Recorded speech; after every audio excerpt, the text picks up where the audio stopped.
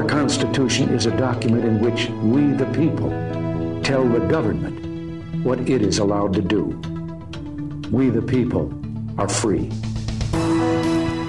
Once again, we welcome you to Constitution Classroom here on the Loving Liberty Radio Network, and we're joined by Colonel John Eidsmoe from the Foundation for Moral Law. Colonel, great to catch up with you again. The world got more interesting since the last time we talked. Well, it seems to be getting more interesting, or maybe more frustrating, but a little bit of both. In some ways more encouraging, too. I mean, we've certainly seen a strong stand in Ukraine, stronger than most people were expecting. So I'll talk about that a little later on in the program, but for the first hour, I thought we might just look at the President's State of the Union address last night. After all, that's a Constitution issue. The Constitution in Article 2 says that the President shall from time to time advise as to the State of the Union. It doesn't say he's to do it once a year, but that's been a tradition for a long, long time. Question is, were there going to be any surprises in the State of the Union addresses this year? And honestly, I'd say the one big surprise is that there weren't any surprises. When I say that, what I mean is that the administration, by just about everybody's evaluation except for Biden himself, has been a disaster this last year. Problems with the economy, problems at the border, problems with Afghanistan, now with Ukraine. And one would think that the president might think it is time for a reset and to use the State of the Union address as an opportunity to start moving the nation in a different direction, recognizing the direction they've been before didn't fail, but he didn't. No surprises. No changes.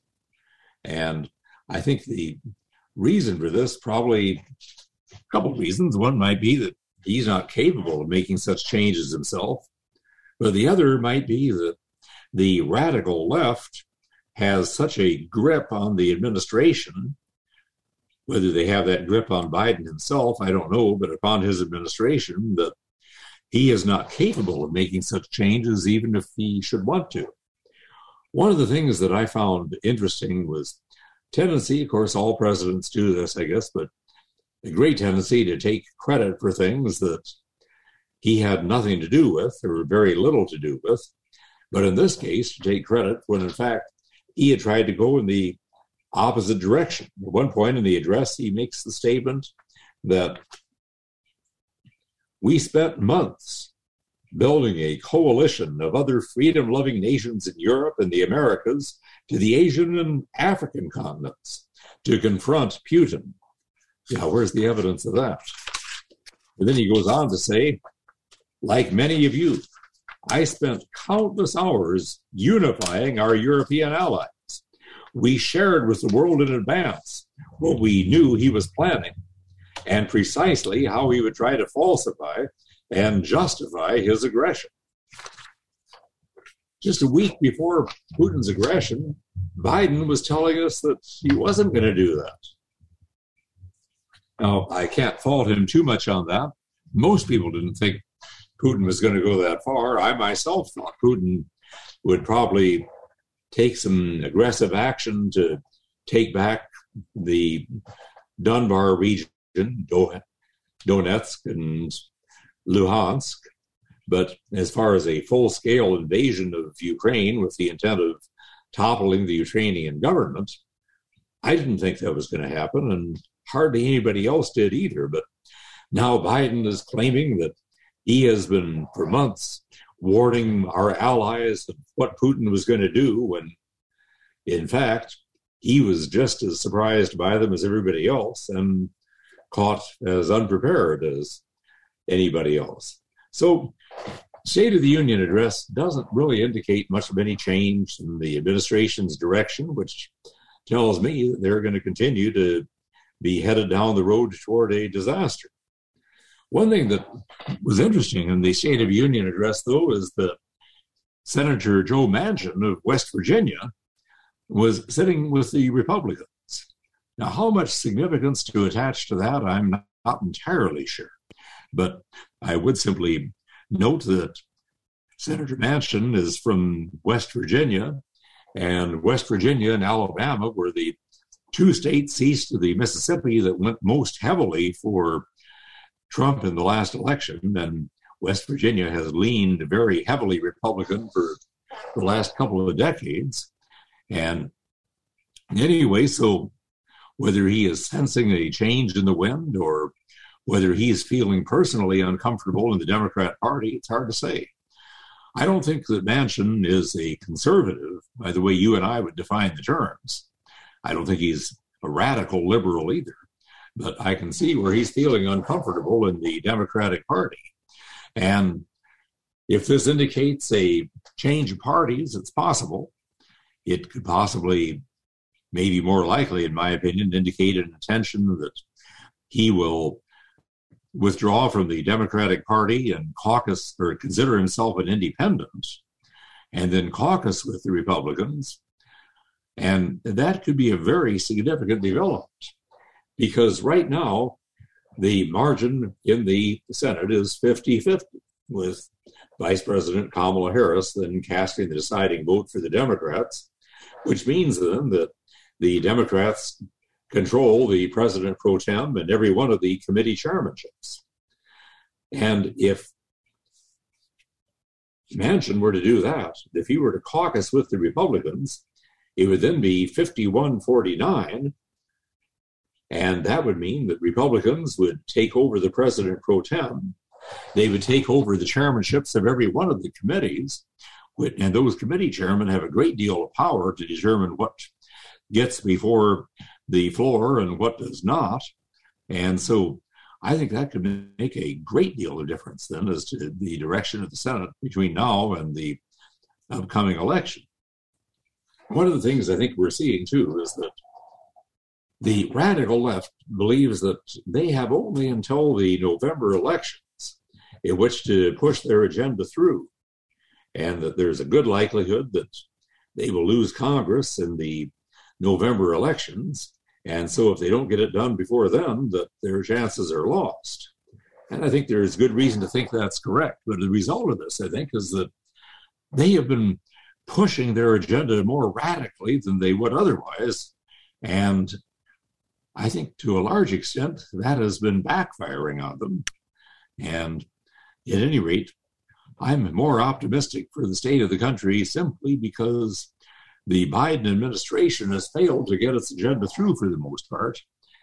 One thing that they tried to do too in this past year, or past week, I should say, is they tried to adopt an abortion bill.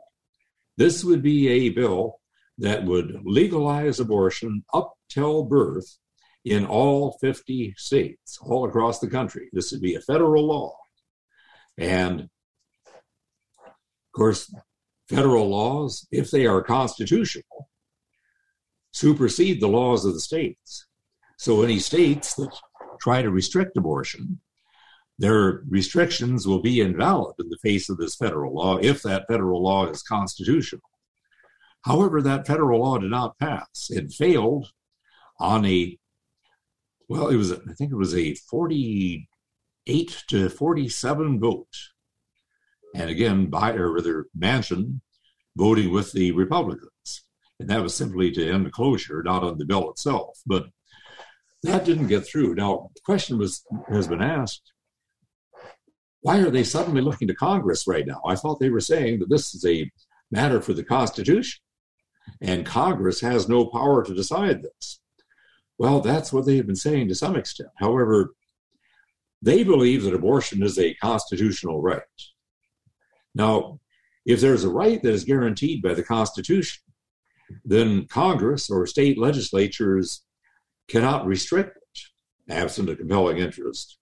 However, they can go further than the court has gone and that the Constitution has gone in protecting that right. And so that would be their argument, because they believe, wrongly, but they believe the Constitution protects the right to abortion. And this is their way of securing that protection. What they're thinking is that the court has been giving this protection since Roe versus Wade, but with the Dobbs versus Jackson case that is before the Supreme Court right now, the the court is probably going to decide sometime before the end of June that protection may no longer apply. The court may overrule or greatly restrict Roe versus Wade, in which case they would need a federal law like this. Regardless, the point is they didn't get it.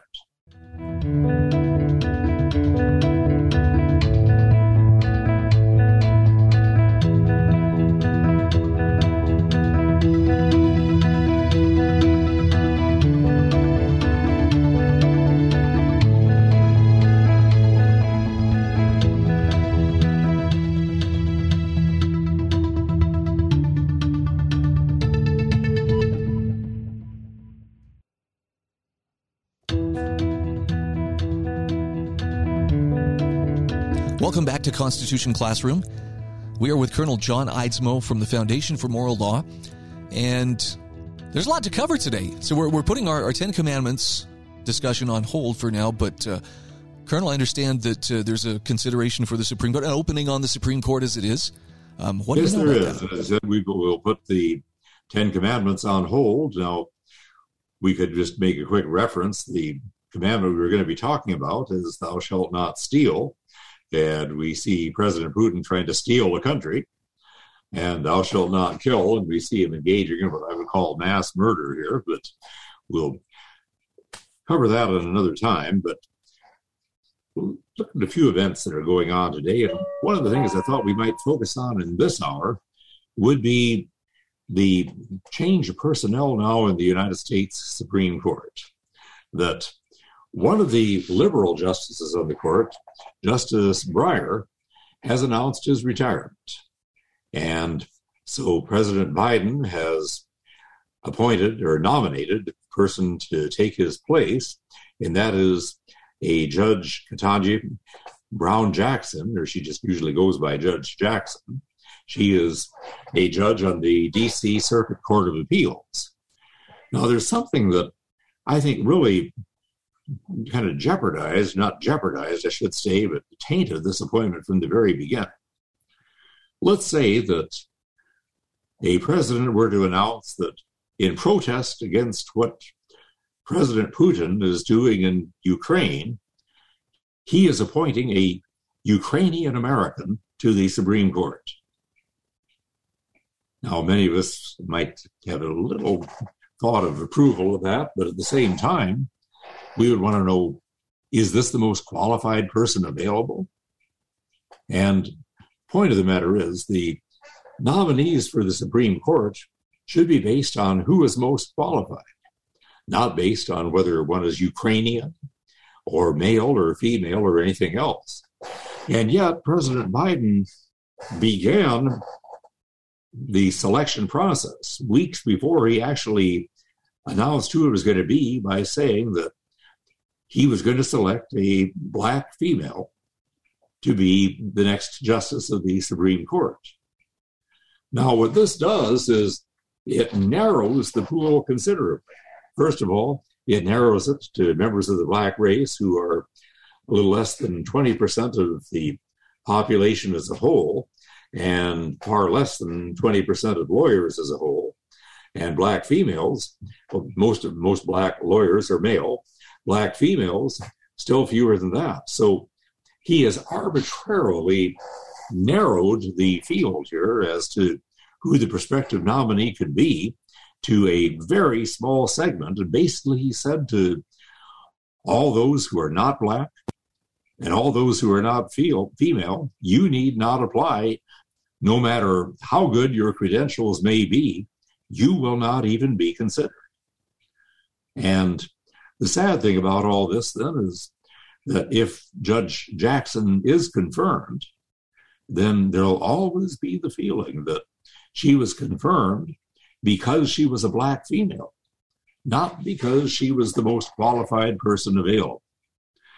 Now, to look further at her, we see some interesting qualifications. First of all, she is a Harvard Law School graduate, and up until Justice Gorsuch came on the court, every one of the justices in the court were graduates of either Harvard or Yale. And this puts us back to that tradition again, which means that they're not representative of the legal community as a whole. I can assure you that you go out into the legal community as a whole, the overwhelming majority are not graduates of Harvard or Yale. But anyway, so it's kind of an elitist mentality on the court to say that all of them, with the exception of Gorsuch, are Harvard and Yale graduates.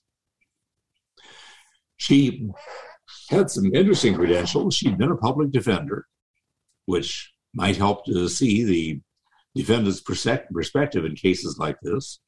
She had been on the U.S. Sentencing Commission, a commission to look at what statute provides as maximum and minimum sentences for various offenses, and she indicated a strong desire to reduce the penalty for crack cocaine. There's been an argument that that penalty for crack cocaine is racist because it treats crack cocaine differently from powdered cocaine. And black defendants tend more likely to use the crack cocaine, so it means they're more likely to get stiffer sentences. Others will say that, well, it's justified to treat crack cocaine differently because it is stronger in many cases, it is less safe, you're more likely to get a bad dose with crack cocaine, and so it endangers people's lives more. But at any rate, on the Sentencing Commission, she was for reducing the penalties for crack cocaine. She also served, interestingly enough, as a clerk for Supreme Court Justice Breyer, the justice whom she will be replacing if she is confirmed. Now, several of the things that she has done in the past is she, at one point, wrote an amicus brief. We do that regularly at the foundation, writing amicus briefs, but she wrote an amicus brief in support of the National Abortion Rights League and several other organizations, pro-abortion organizations, a brief supporting a limit on the rights of pro-life demonstrators to demonstrate against abortion. And she has, in her opinions as a district court judge there in the district for the District of Columbia, quite a few of her decisions have favored organized labor. I was going to say favored labor, but not necessarily favored labor, because labor itself, that is the laboring people, are not necessarily in favor of the unions. But several of her decisions have been pretty strongly pro-union. She was appointed very recently to the D.C. Circuit Court of Appeals, and she has authored only one opinion so far on the D.C. Circuit. And that one was about 24 hours before her nomination to the Supreme Court. But again, that had to deal with abortion rights and supporting abortion. Now, I mean, labor rights and supporting labor unions. Now, another thing I'd say is that she has written several opinions that seem to support guarantees of free speech. And this could be a positive step. But she wrote these only saying that there is a legitimate question here, and so denying summary judgment or something like this, saying that this at least deserves to be heard, that may be somewhat encouraging. One of the things we should note about her is that if she is confirmed to the court, she will replace Justice Breyer, who is a liberal justice. So this will not change the makeup of the court. The court, as it stands right now, is 3 liberals, Justice Breyer and Justice Sotomayor and Justice Kagan, and 3 that we would say are pretty solidly conservative, Justice Breyer, or rather Justice Thomas, Justice Alito, and Justice Gorsuch, and 3 that lean conservative, Chief Justice Roberts and Justices Kavanaugh and Barrett. And since she would be replacing one of the liberal justices, this would not change that basic makeup. But it would change it in this sense, that it would mean that a liberal justice and Justice Breyer, the 3 liberals, would be the most moderate of the 3 liberals, that Justice Breyer, who is older now, and I believe he's around 80 or thereabouts, and would not probably be on the court for too much longer, she would replace him as one who would likely be on the court for several decades to come. So a confirmation of Judge Jackson to be a justice would be a victory for liberals, but it wouldn't be the kind that would really change the makeup as it would be if, say, she was replacing Justice Thomas or somebody like that. Anyway, so we'll see how the outcome is. Several Republicans voted to confirm her to the D.C. Circuit, but they usually give her greater scrutiny when she's up for the Supreme Court.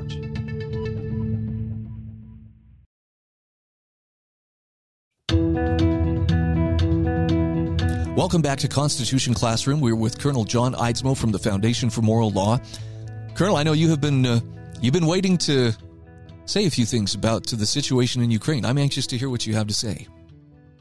We talked about it a little bit last week, but today, of course, a lot of things have happened since last week, and so let's look at what's really going on there. And the question is, what should our response as Americans, as Christians, as constitutionalists be to what is going on in Ukraine? Well, the first thing, President Putin has been making the statement that the Soviet Union created Ukraine. They're not really a country by themselves. By the way, I should add, having been there back in 2015 several times to lecture on constitution reform, I will say that people there really don't like to be called the Ukraine. They would rather be called Ukraine. They say the Ukraine sounds like a region. We are a country. We are a nation. So we should be called Ukraine, even though the term itself might seem just a little bit abrupt. But for Putin to say that the Soviet Union created Ukraine is utter nonsense. In fact, you can go back to Ukraine and go back to the days of it being a Slavic kingdom, back in the 5th and 6th centuries AD. You can go on to the 8th century AD with Rurik and the Viking warriors that came down the Dnieper River on their way to Constantinople and founded a trading post there at Kiev, although it had been a Slavic post before that, but became the Rosh warriors that ruled out of Kiev. And for a while, it was Kiev that was really the capital, the center of the Russian state as a whole. In fact, it would be just as easy to say that Ukraine created Russia. Now, that sounds strange, too, because you think of Russia as this huge nation that extends through Eastern Europe and all across Asia to the Pacific and Siberia and everything. In fact, traditionally, Russia was not that big.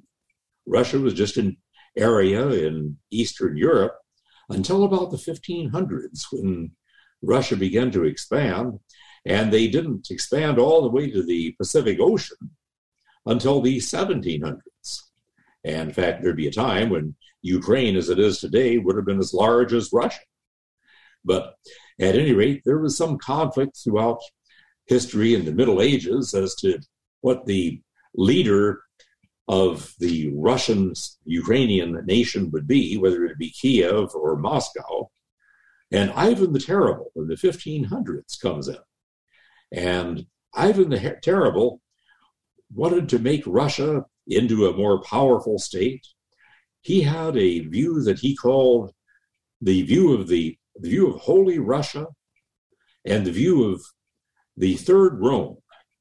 The idea that originally Christianity centered in Rome, and then with the fall of Rome to the barbarians in the 400s and 500s, then Constantinople becomes the second Rome, the center of Roman Christianity.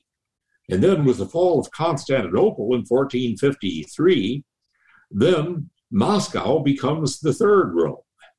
And Russia was always called Holy Russia, because the idea of Russia being separate from Orthodox Christianity was inconceivable in those days. After the Viking warrior Rurik, then you have the Viking king Vladimir, as they would call him in Kiev, or as they would have called him back in Scandinavia, Valdemar, but Vladimir the Great, or Saint Vladimir as the church calls him, is the king who Christianized the Ukrainian and Russian peoples, and they would not be clearly separated at that time, but they were pagan at that time, and he believed they needed a monotheistic religion.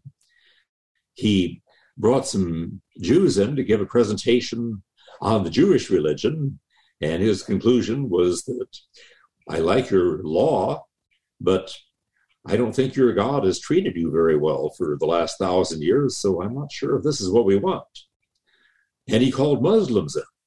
And after their presentation, he said, well, I like your monotheism, but your law seems overly strict, and we couldn't survive a Russian winter without pork and vodka, and so no thank you.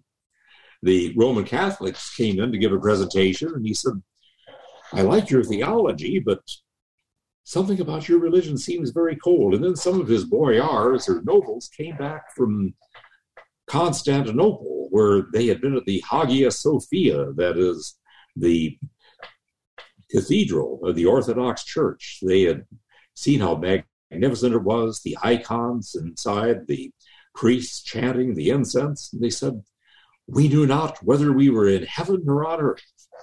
And so Vladimir invited a presentation from the Orthodox, and he embraced Orthodoxy.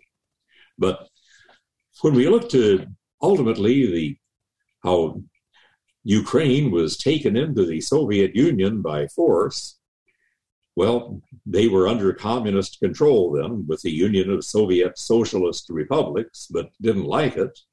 One of the things that Putin has been talking about, which is utter nonsense, has been the denazification of Ukraine.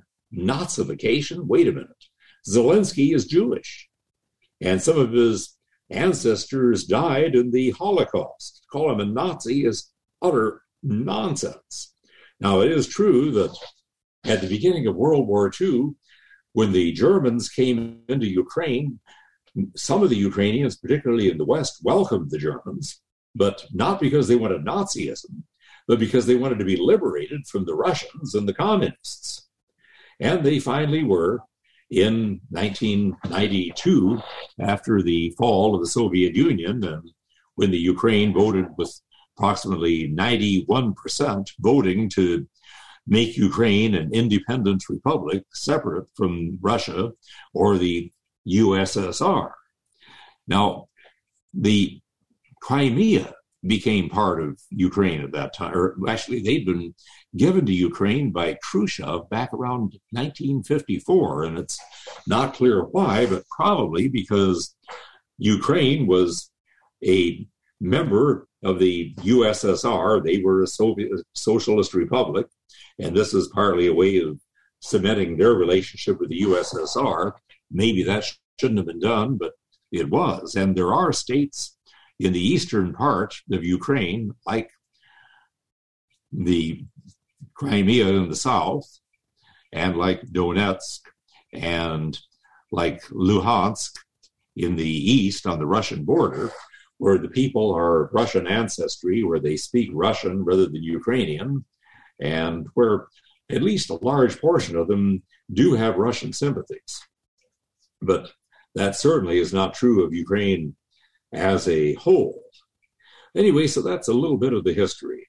Now, another part of the history that I think is very important too is that when the Soviet Union collapsed, the two nuclear superpowers were the United States and Russia, and the third nuclear superpower, or not superpower, but the third most nuclear nation in the world was Ukraine, with all the missiles and warheads that have been left there from the old USSR. And in the early 90s, the United States, under Bill Clinton, pressured Ukraine to give up those nuclear warheads. Ukraine, with some reluctance, agreed to do so, and they went over to Russia at Bill Clinton's insistence in return for a promise from the United States and Britain that we would recognize and absolutely protect Ukraine's sovereignty from any kind of attack. And anyway, that commitment, I think, has been forgotten today, and it's one that we have an absolute duty to recognize. But that brings us to the situation today. You have these eastern states, or before I get to that, let me talk about the Maidan Revolution. This took place in 2014, just before I came over. And with the Maidan Revolution, you'd had a pro-Russian government that had been imposed upon the Ukrainian people. There were widespread demonstrations against this government. Finally, the pro-Russian president ordered his soldiers to shoot demonstrators. Over 100 of them were killed in Maidan Square. And if you go to Maidan Square, you will see all around there where there are monuments erected to each one of these, the martyrs, the Heavenly 100, as they call them, and with their pictures with usually Ukrainian Orthodox crosses and so on around them and so on, and also bricks around them. More about those bricks in just a moment.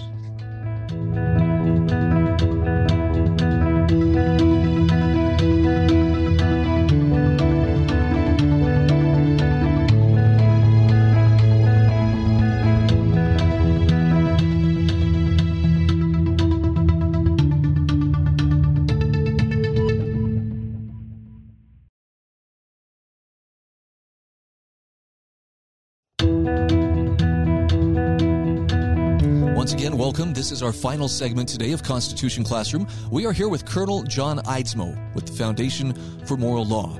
And I believe you have some more to say on the matter of Ukraine. Well, let's try to continue some discussion. There are a lot of things about Ukraine today that I think the media is missing, and many times you find that those anchors and so on in the media are pretty shallow as far as their understanding of the historical situation or their understanding what the situation is on the ground, which you could see if you were actually there. But I was just talking about the bricks, that when you see these monuments to these Heavenly 100, the martyrs, they're from the Maidan Square massacre of 2014, each one of those has these loosely stacked bricks around them. And those are there to remember the nature of the revolution. What they had done, the citizens of Ukraine, particularly of Kiev, had picked up bricks off the street to throw at the pro-Russian soldiers of the government. That's how they threw them out. Their weapons were bricks and stones because they did not have private ownership of firearms. Remember that next time you hear somebody want to take away our guns here in the United States. But at any rate, so I saw that when I was there, and that and so many other things that I saw. By the way, just to give you one idea of the sentiment when I was there at the time, you would see places there in downtown Kiev where merchants on the street, where they had these anti-Putin and anti-Russian and anti-communist T-shirts they were selling and so on. They were also selling toilet paper with Putin's picture printed on it. And giving you a little idea of what they thought of Putin at that time, and that opinion is even worse today. But there was some corruption in the Ukrainian government, and you look to this man, Volodymyr, which is another way of saying Vladimir, but when you look to him and his history, they just say he's a comedian. Yes, but one of his roles in television, by the way, he'd been quite an entrepreneur in building a television station and building a whole television empire. He was quite a capable businessman, but he was an actor himself. There was one TV series called Servant of the People, in which he played the part of a man who decided he wanted to fight corruption in government. And so he ran for president and was elected. This is all in this TV series. And throughout the series then, he plays the part of this president. And probably that was some of the way he grew into the role himself and decided, well, there's corruption here in the government of Ukraine right now. Somebody needs to run for president. I can do it. And he did. And he did have a crusade to clean up the government. And anyway, so I think a lot of people have been really amazed at what a strong stance he has taken there. In fact, people thought that Kiev would probably fall within a couple of days and the rest of the country very shortly thereafter, but they did not. And part of the reason they didn't is with the strong leadership of Zelensky. And with Zelensky, as he takes that stand there, he's offered transportation out of the country for his safety. His response is, I don't need a ride, I need ammunition. And statements like that, other statements of his, have mobilized and galvanized the people of Ukraine, as well as establishing him as an international hero. I'm told that right now his popularity in Ukraine is well over 90%, and that is not at all surprising. But then you look to what they have done is handing out thousands upon thousands of automatic rifles to any citizen who's willing to take one.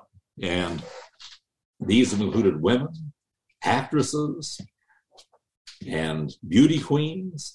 It's included boys as young as 14, men as old as 80, being willing to take a gun and fight for their country. And so far, Russia has been slowed down a great deal. They've inflicted some very severe damage, but the Ukrainians have held on amazingly well.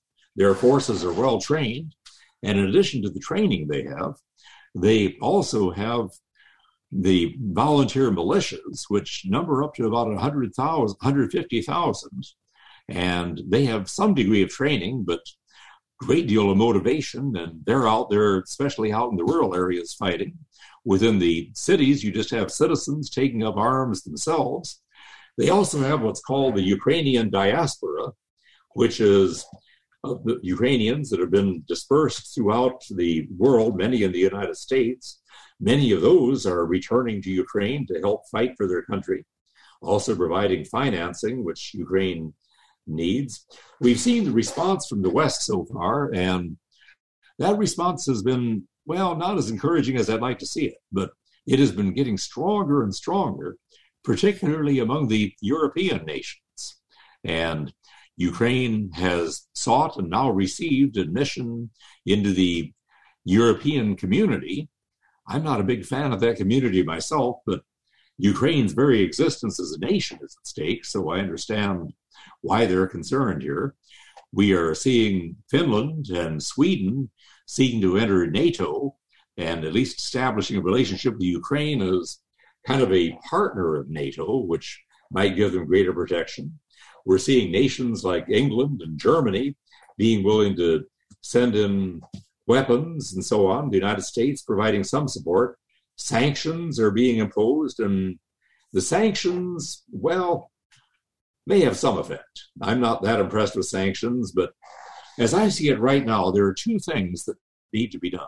One of these is to persuade Putin that he has made a mistake, and he may already be thinking that. He's not going to admit it, and he's not going to back off unless we give him a way to back off, but he may be thinking, well, this is turning out to be a lot harder than I thought, and maybe I shouldn't have done this, or at least maybe I shouldn't have gone this far. Now, if he's convinced of that, the next step is to give him a way that he can change course without losing face. A couple things that I think could be done there. One, again, with those eastern provinces, Luhansk and Donetsk, we could get Zelensky to agree that we will give them status as semi-autonomous oblasts or provinces, or possibly allow internationally supervised elections as to whether they would like to stay part of Ukraine or be in Ukraine as autonomous provinces or be independent states or be part of Russia and abide by the results. And possibly an agreement could be reached there where Putin could then say, well, that's what I came in for. I came in to protect our Russian people there in eastern Ukraine, and we have now achieved our objective, so mission accomplished, and we are going home. And possibly he can do that without losing face. Anyway, standard psychology and standard negotiating tactics may need to be used there, but those are some things that can be done. There are also opportunities for those who want to fight for Ukraine, and on the website of the Ukrainian Embassy in the United States, there's a place you can go to download a form for if you want to sign up to fight for Ukraine. You have to be interviewed and meet certain qualifications and the like. I've even wondered whether they could use me as a chaplain, but at age 76, probably not. But at any rate, the point of the matter is there are things we can do. There are people in need of help, and there are organizations. You can find them online. My church last Sunday, we had a congregational meeting, and a little bit to my surprise, one of the members of the congregation suggested that the church send a donation to a relief agency in Ukraine. And so we picked out one to send a donation to. We're a small church, and it's a small donation, but every little bit helps. I have a man that served as my translator when I was over there. He is now in the United States on a project, and that was not well timed because his wife and children are back in Ukraine. He says they are well as of now, but he's not able to get back to them. But anyway, so pray for him. And I would simply say, keep alert as to what is going on and give the people of Ukraine your support and your prayers, and urge the president to do more than just sanctions. I would say, I would not say send in boots on the ground. Ukrainian leaders don't even seem to want that. They seem to think that they can handle that part themselves. What I think we could do is provide more air support. For example, you've got this 40-mile-long convoy bringing troops up, and American air support could wipe out that convoy. That's something to consider. But at any rate, pray for Ukraine, because our freedom, everybody's freedom, is at stake with Ukraine.